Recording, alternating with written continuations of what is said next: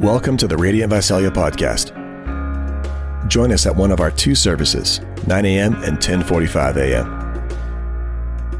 Download the Church Center app or visit our website, radiantvisalia.com, to stay connected with us. All right, enjoy. There is a heavenly city that I'm compelled to find. My hope is to keep it short and sweet this morning, to the point,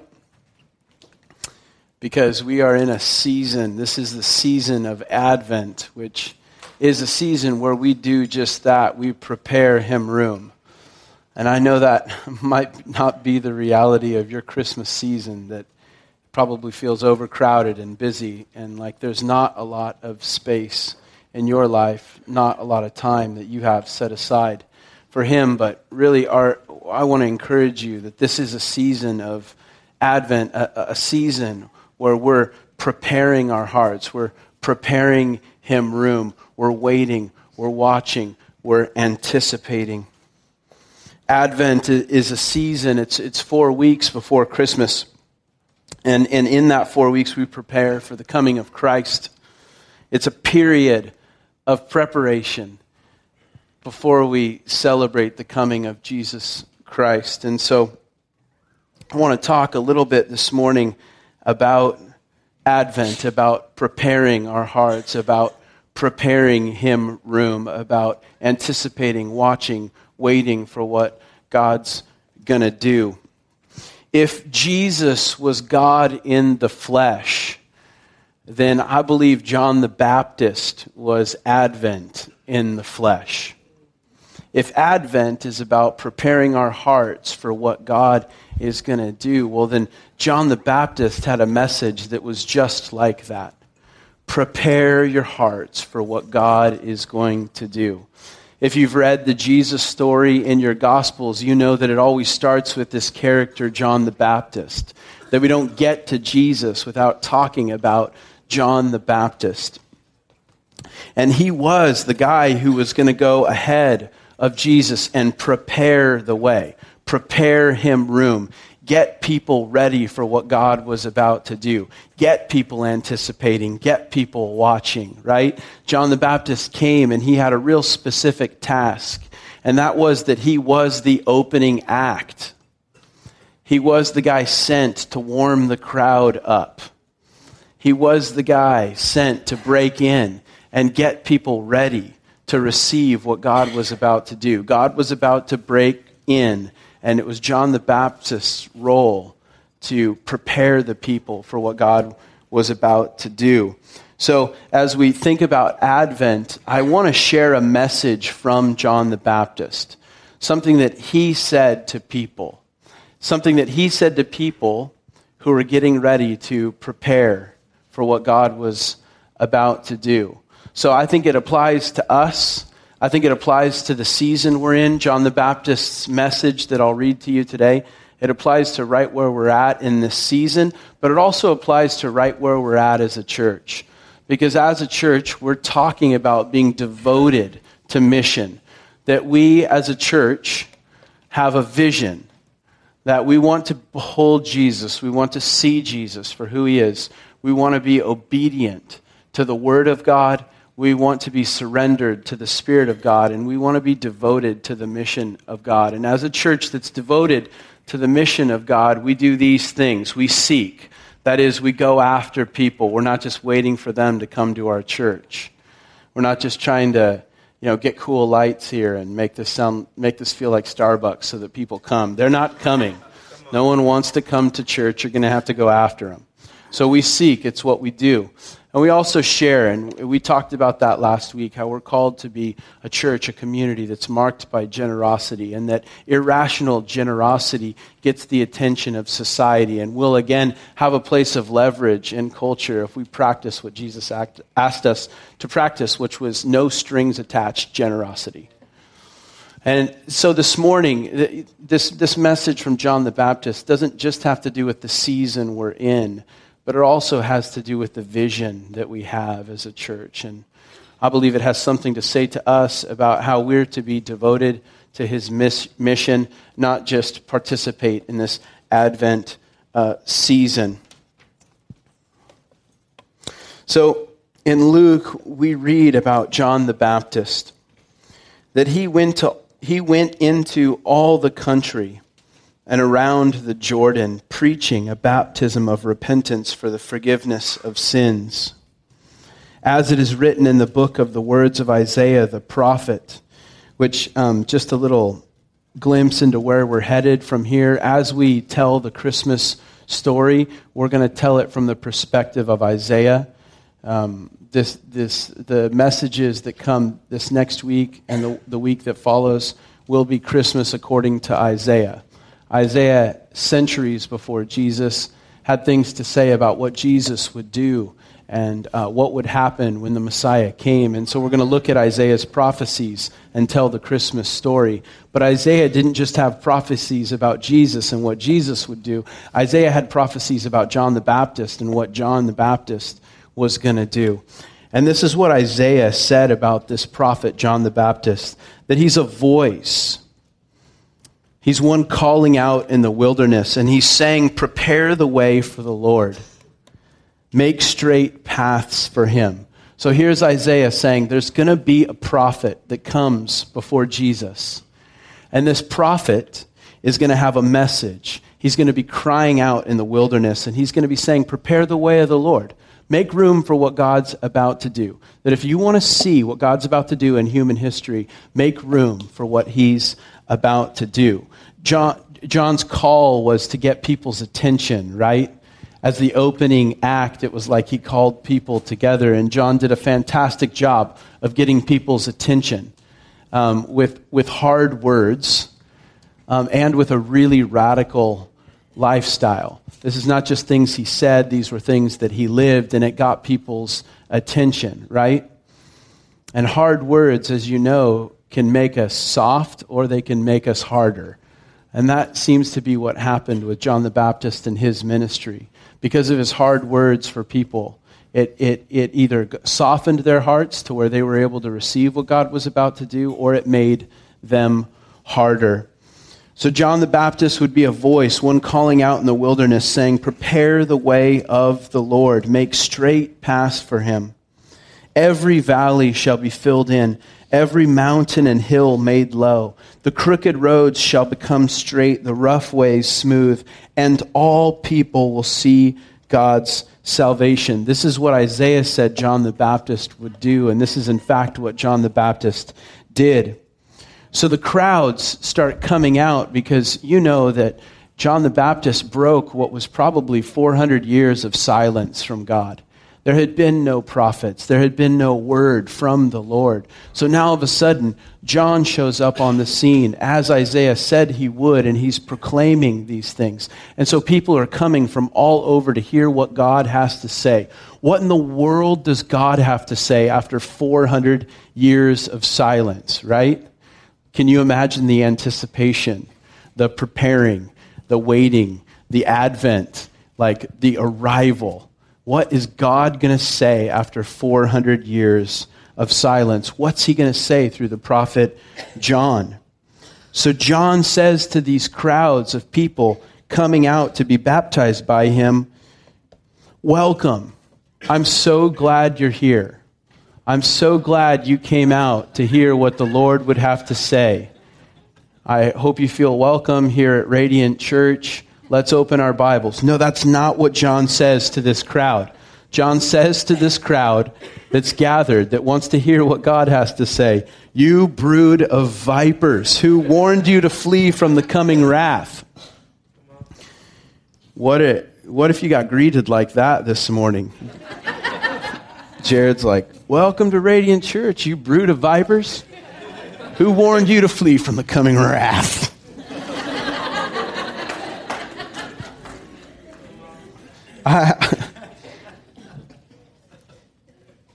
I love that God breaks, 400 years of silence, not with like a PR firm or a marketing campaign, but with a prophet with some pretty harsh things to say to get people ready. John says to the crowds coming out to be baptized by him, "You brood of vipers, who warned you to flee from the coming wrath?" And then this is what he says to him: "Produce fruit in keeping with repentance." If you want to be ready for what God's about to do, God's about to break into human history. I'm here announcing what God's about to do. If you want to be ready for what God's about to do, if you want to sync up with God, if you want to anticipate, if you want to participate in this Advent season as we, wait for what God's about to do, then you should do this: produce fruit in keeping with repentance, which is essentially John saying to you a conversation that you've had, which simply goes like this: don't tell me you prayed about it. Don't tell me you prayed about it. Don't tell me you had an encounter with God. Produce fruit that would tell me that you had an encounter with God. Don't pray about it. Am I right? Have you had this conversation? Right? Don't tell me that, okay? Don't tell me that you're going to stop spending hundreds of dollars at Target. Stop spending money at Target, okay? Produce fruit in keeping with this repentance. Don't tell me that I won't spend over $100 a month at Target. Produce fruit in keeping with repentance, right? Don't tell me you're not going to look at porn again. Don't tell me you prayed about it. Don't look at porn again. Don't do that. Produce fruit in keeping with repentance, right? You've had a version of this conversation. Well, John shows up on the scene. You want to be ready for what God's going to do? Produce fruit in keeping with repentance, and don't tell me you prayed about it. Don't tell me you encountered God. Produce fruit that would communicate that you've encountered God, right?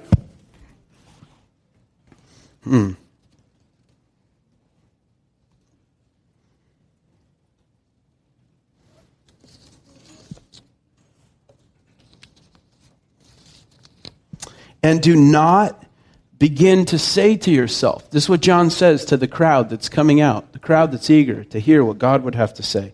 And don't say to yourselves, we have Abraham as our father. What is he saying here? Don't hide behind who you're related to. Don't tell me about who you're related to. Don't tell me where you go to church. I'm talking to you. I'm talking to you. You bear fruit in keeping with repentance.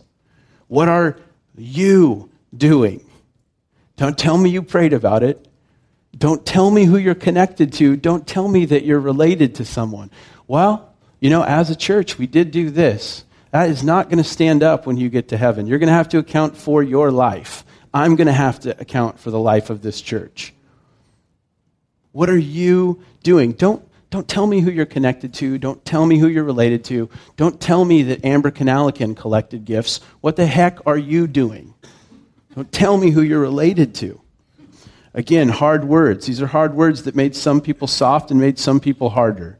And I imagine it'll have the same effect today.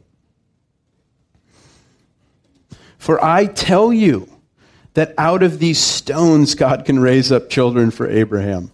Man, he's about to get stoned with those stones. The axe is already at the root of the trees, and every tree that does not produce good fruit will be cut down and thrown into the fire. Wow. And you can imagine that after weeks of listening to John preach, or maybe just minutes of listening to John preach, some people were like, you know what? You're right. You know what? That's true. Some people wrote him off for sure. But some people were cut to the heart and they were like, you know what? You're right. I dropped my sacrifice off at the temple, but I know that there's this gap between what I say I believe and how I behave. And I know that I look the part on the outside, but I know that on the inside I feel really far from God. You know what, John, you're right, Some of you grew up in churches where there was preaching like this on a weekly basis, And at some point you just have to surrender and be like, you know what, you're right. This is true. You're right, John. You're right. I just hide behind the things that I'm connected to, and I keep saying, I'll pray about it, but there's really no fruit coming from my life, and I keep hiding, because I attend church regularly, but that doesn't mean much, and I'm hiding behind my relation to things, and I know that you're wanting something more from me. You're right, John, and then these people would say, okay, John, all right, you got us. You did it. You got our attention. You're the man. And if what you're saying is true, if what you're saying, John, is that God's about to do something amazing, if what you're telling us, John, is that God's about to break into human history, if what you're telling us, John, is God's on the move, then I want to see what's about to happen, John. I want to be a part. I want to participate. I want to prepare him room for sure because I want him to move in my life, John. I want him to move in my life. I don't want all this other stuff. I want it. I want what you're talking about. So eventually the crowd, those that were cut to the heart, raised their hand and they were like, what do we do? What do we do to produce fruit in keeping with repentance? What do we do to prove that we're synced up with God? What do we do to show that we're ready for how God's about to break in? We want to see it. We want to participate in it. Come on, John. Don't just yell at us and tell us what's not happening. What do we do? What do we do to prove that we are right with God? If there needs to be fruit, if it needs to be visible, if it needs to be obvious that we encountered God, then what do we do? And John replied, pray. Pray a lot. Pray before you eat breakfast, pray before you eat lunch, and pray before you eat dinner, and that will prove that you're synced up with God. Then John said to the crowd, go to church. Why don't you go to church? And then John said to the crowd, and why don't you read your Bible? Why don't you go to church, and while you're at church, why don't you read your Bible? In fact, when you go to church, bring your Bible. Don't rely on the scripture that they put on the screen. To prove that you're synced up with God, go to church. That's not what John said. And you might find this pretty shocking.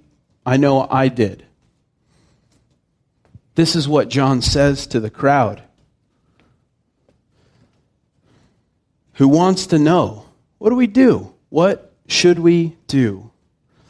Anyone who's got 2 shirts should share.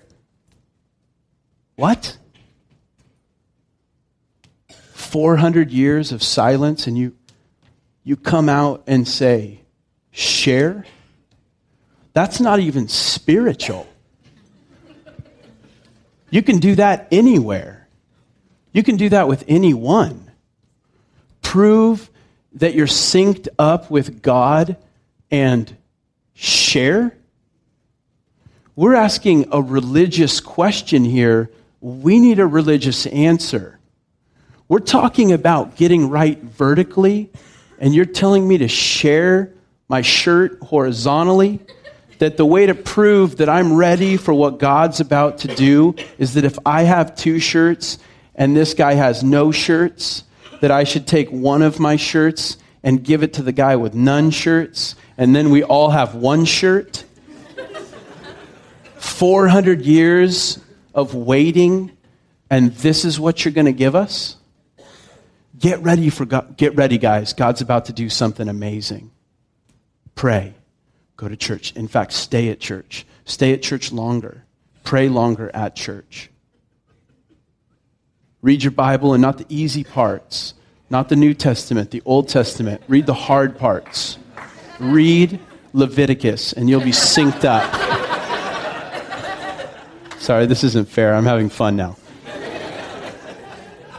You want to prove that you're synced up with what God's wanting to do, that you're ready for him to break in, you're ready for him to speak. share your shirt? Oh, no, not just your shirt. Do that with your food too. Whoa, wait a second.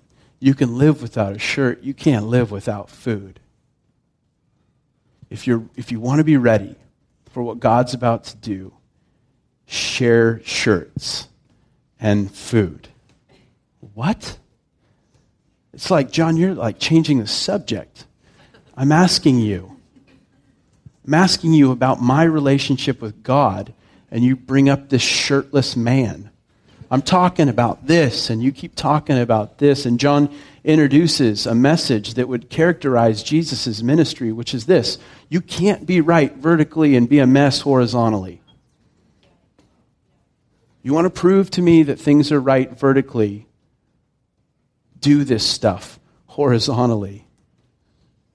You can't be synced up with God and ignoring people without shirts or food. You want to be ready for what God wants to do? Share. What?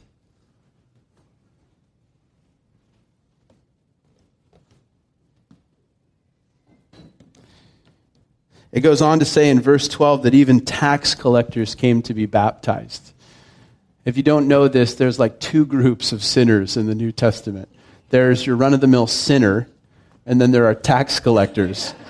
And the sinners didn't even want to be identified with tax collectors because their sin didn't even fall under the umbrella of sin. It was something totally different. There was sinning, and then there was tax collecting, right? But we understand this, right? We know that there's sins that are acceptable, and then there are sins that are unacceptable. And they fall outside the umbrella, right? There's sinners, and then there's homosexuals.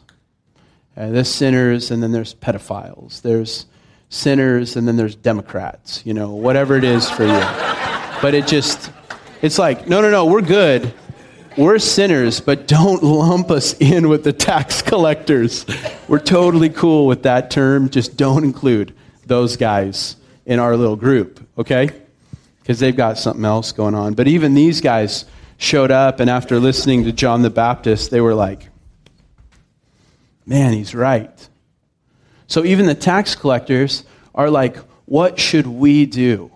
And this is fascinating because no one is asking John about money, material things, or possessions. No one's asking him questions about these things. In fact, they're asking him questions. How do we bear the fruit of a transformed life? And John keeps talking about these really material things. If you want to bear the fruit of a life that's been transformed by God, it matters what you do with what you have.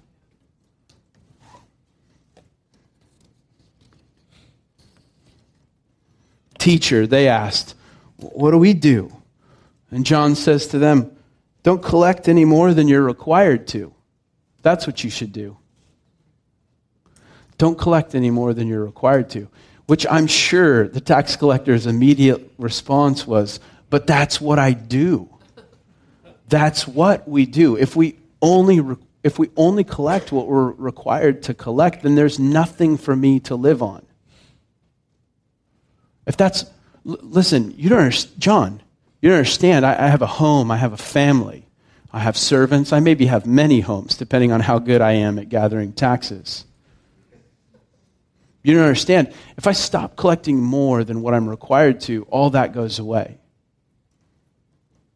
That's what we do, is collect more than what's required of us. And John, with simplicity, seems to be saying, you want to be ready for what God's about to do, then you should do what's just and not what you can justify. I understand that you can justify living like this. I understand the excuses. If I didn't, then all this would go away. If you want to see what God's about to do, then you do what's just and not what you can justify, and you be generous. Then some soldiers, they ask him, and they're like, and what should we do to bear the fruit of a transformed life? What should we do? Don't extort money. Don't accuse people falsely. Be content with your pay. What does this have to do? John, hey, you guys want to be ready? You want to see what God's about to do? Hey, in this season of Advent where we're all anticipating what is God going to do, you want to see what God's about to do? You want to make room for him? Be generous and just. Be generous with what you've got and do what's just and not what you can justify. I know that you can justify what you're doing. I know that you can justify the way you're behaving. You've done it for a really long time. You're really good at it. You have really sophisticated, twisted arguments to justify the way you live and the things you do. Certainly this passage isn't for us, right? Certainly John's not talking to us. Certainly we're not expected to live on a shirt.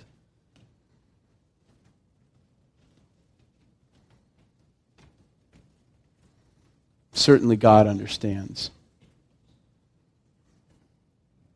I don't know.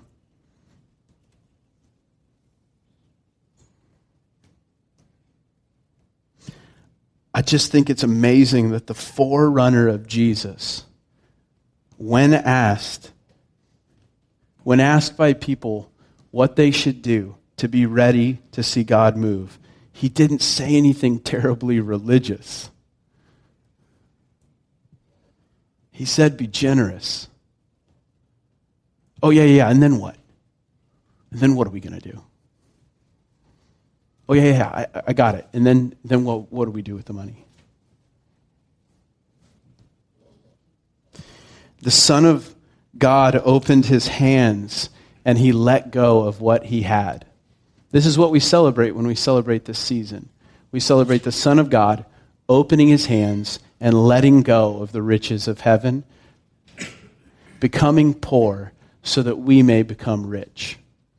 We celebrate the generosity of God, and we celebrate the justice of God when we celebrate the Christmas season. Church, you want to be ready? You want to see God move? Then buy my 3-cassette teaching in the foyer. It's called Dunamis. You want to be ready for what God's about to do? You want to actually see it. You want to participate in it. Open your hands with what you've got, just like Jesus opened his hands with what he had. Jesus, when he opened his hands with the riches of heaven, emptied himself. And through this act of emptying himself, he saved people from every tribe and nation. You could literally open your hands with what you have and participate with God who is saving people from every tribe and nation. That's what could happen if you opened your hands. It's terribly religious. It has everything to do with putting the brilliance of Jesus on display. I'm going to pray. Then Mike's going to come and steer us. Lord, we want to see your power flow through our generosity. We want to see your power flow.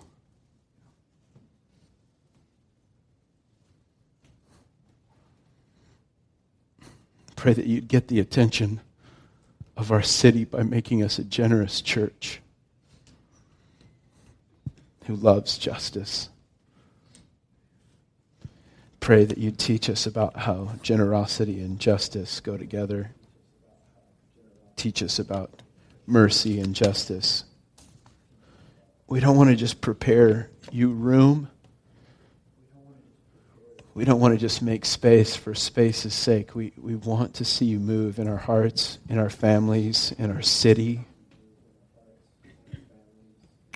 We need you to come. Would you come, Lord Jesus? Amen.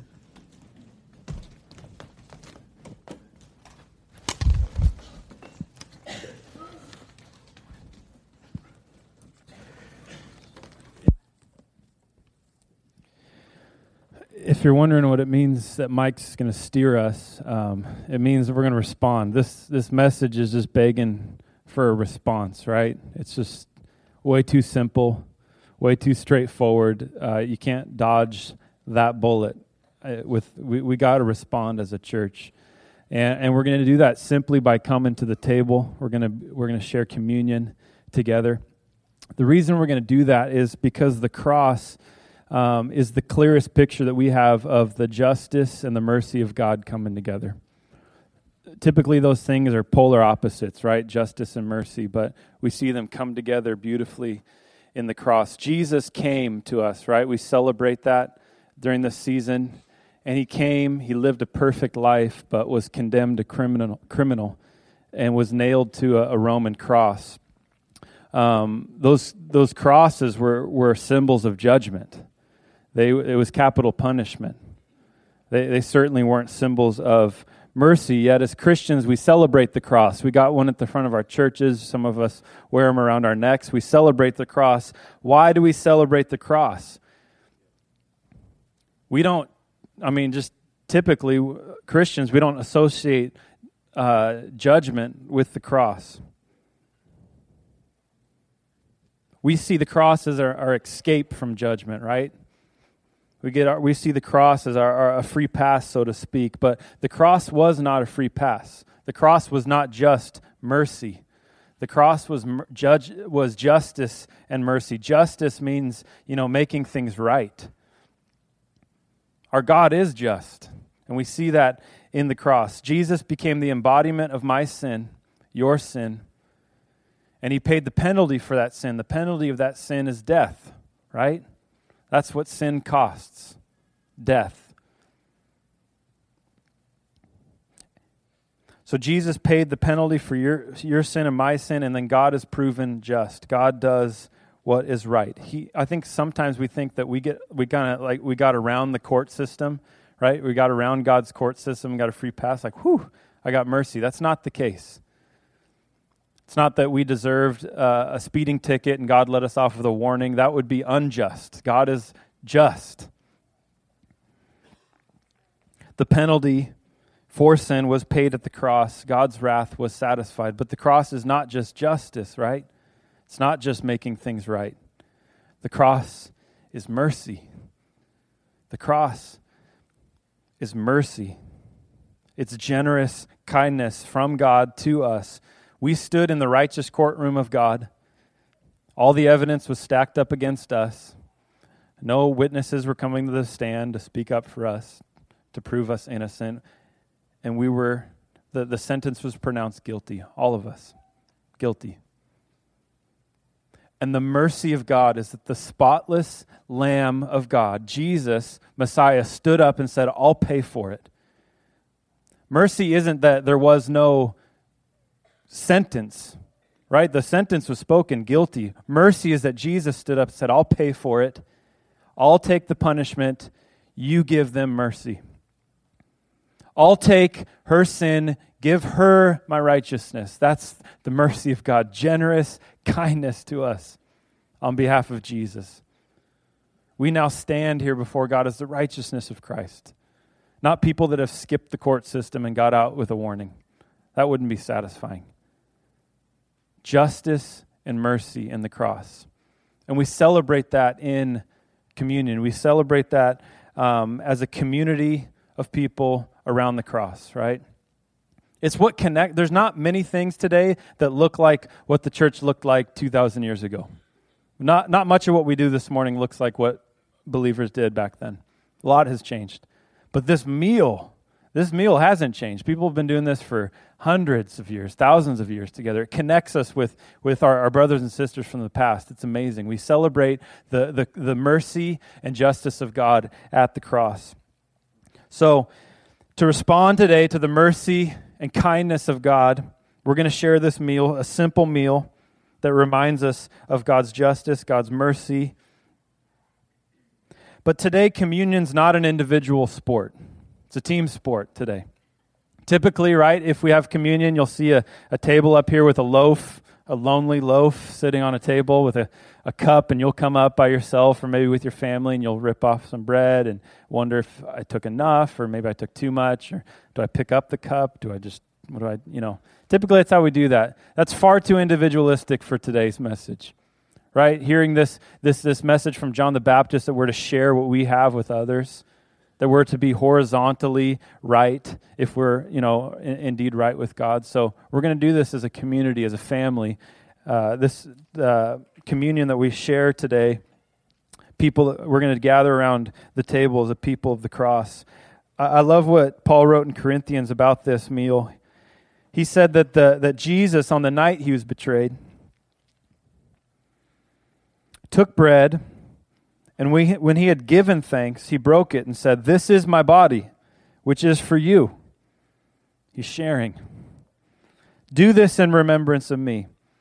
In the same way, he also took the cup after supper, saying, "This cup is the new covenant in my blood. Do this as often as you drink it in remembrance of me.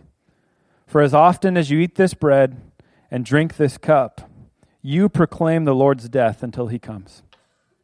Every time that we share this meal, we proclaim the justice and mercy of God on the cross by simply eating the bread and taking the cup. It's incredible. It's an incredible response. And we're going to do it in a way that reflects this sharing, this giving of what we have with others as a family. So I've asked people in the church to clear out their cupboards. That's why you don't see a table at the front. I've asked people to clear out their cupboards and bring the elements, to share what is theirs with the family, which might initially sound strange to you because you might get a tortilla or last night's dinner roll. I don't know. But it's a beautiful thing when we bring what we have, share with others, and gather around the table as a community. So in a moment, we're gonna group up we're gonna huddle up into groups, 10, 15, 20 people. It doesn't entirely matter. Don't move around. You've picked your group by where you sat in the church, so just kind of face each other. And we're going to huddle up, and every group will have somebody who cleaned out their cupboard, brought the bread. Maybe it's a loaf of wheat bread or a French loaf or some pita bread. I'm not quite sure. The real wild card is the juice. That's really... Nobody broke out like the Zinfandel last service, so we'll see. So we're going to share what we have with each other. So you're going to get together, you're going to stand, introduce yourself to one another, and then if I brought the bread, I'm going to take it. I'm going to look to the person to my right and say, "Rachel, this is the body of Christ broken for you." Rachel's going to take the bread and eat it, and then she's going to take the tortilla or the pita bread or the fill in the blank. And now that's her bread to share, right? So she's going to look to the person to her right, say, "Jared, this is the body of Christ broken for you." You're going to say their name, which requires you to do what? Introduce yourself if you don't know them. So that's good. That's the first step of being family. And then once the bread's going, you can get the cup going, right? Pour the juice. In the same way, look at the person next to you and say, this is the blood of Christ shed for you, Rachel. You don't have to all watch each other take it. Once the bread's going, you can get the cup going so that everybody's like not on stage like, "This is the cup for Bob, yeah." So you don't have to watch each other. And please fight. It's only awkward if we make it awkward. You don't have to put on some religious face right now and pretend like you know the game. This is a meal that we share as a community of the cross, okay? And now if you're here for the first time, welcome. We don't typically, if you're sitting next to the lady with the half loaf of wheat bread, you're like, "What is this church? Is that a snack in case we get hungry?" This is why we're doing this. If you're new to Jesus, if you're just investigating this thing, please do not feel obligated to eat this bread and drink this cup. This is for those of us who believe in the presence of the Lord in this meal. Okay, so I know you might, out of obligation, just take the bread and go for it. Please don't do that. You don't have to do that. You're welcome as we stand up to slip out if you'd like, or you can stay in the group and help pass the bread and the cup without partaking. That's fine. You can do that. But please don't feel pressured. That's not what we're about, and we will not judge you if you do not eat the bread or drink the cup. Do you understand? So we're going to do this as a family. We locked the doors. Nobody can leave. Everybody's wondering, man, did I pick a good section? Did I get some good bread? We're going to do this in a second. We're going to group up. You're going to get the bread going, the cup going, then pray for each other, okay? Have a couple people pray out. If somebody has needs in your group, if you have a need in your group, share it and get prayer for that right there. And then after you do that, you're excused. You're free to go. And if you have extra bread, if you didn't get through all the bread, well, I'd find somebody who needs some bread, right? There's plenty of people around here that could use some bread at this time. So maybe go out and hand out some bread. Sound good? Okay, so group up. And those of you that brought elements, that cleared out your cupboards, make sure you spread out and everybody find a group. All right, not everybody all at once now. Stand up, get to know each other.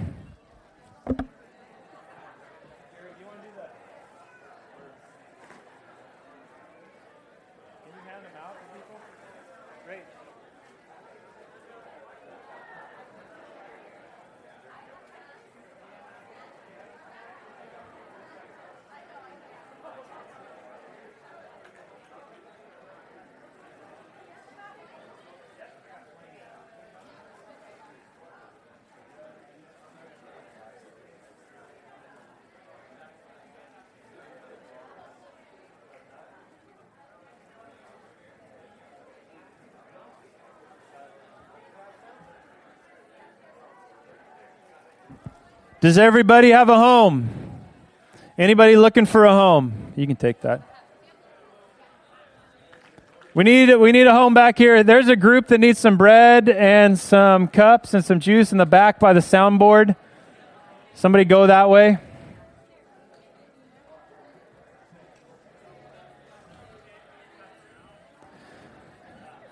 Is there any groups that don't have bread?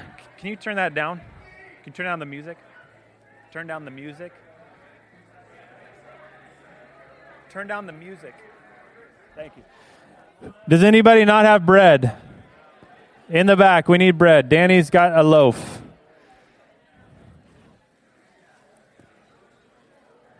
I'm just curious, did anybody get a tortilla? I really was hoping for a tortilla.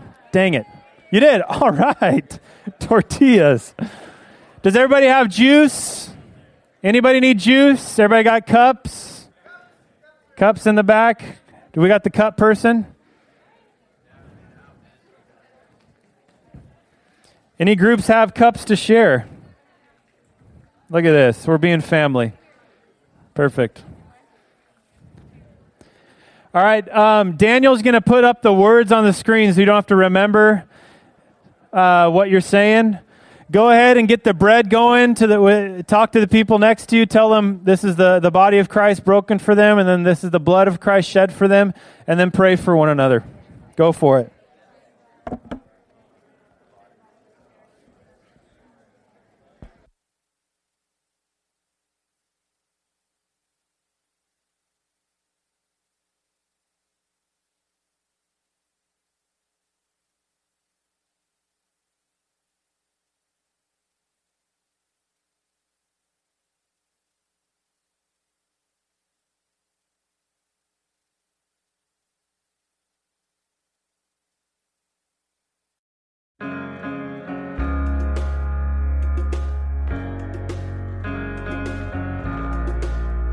Thanks for listening. We want to be a resource for you as you walk with Jesus. So please connect with us at radiantvisalia.com. Until next time. There is a heavenly city that I'm compelled to find. Though I love the flowers and trees and the smell of the grinding sea and all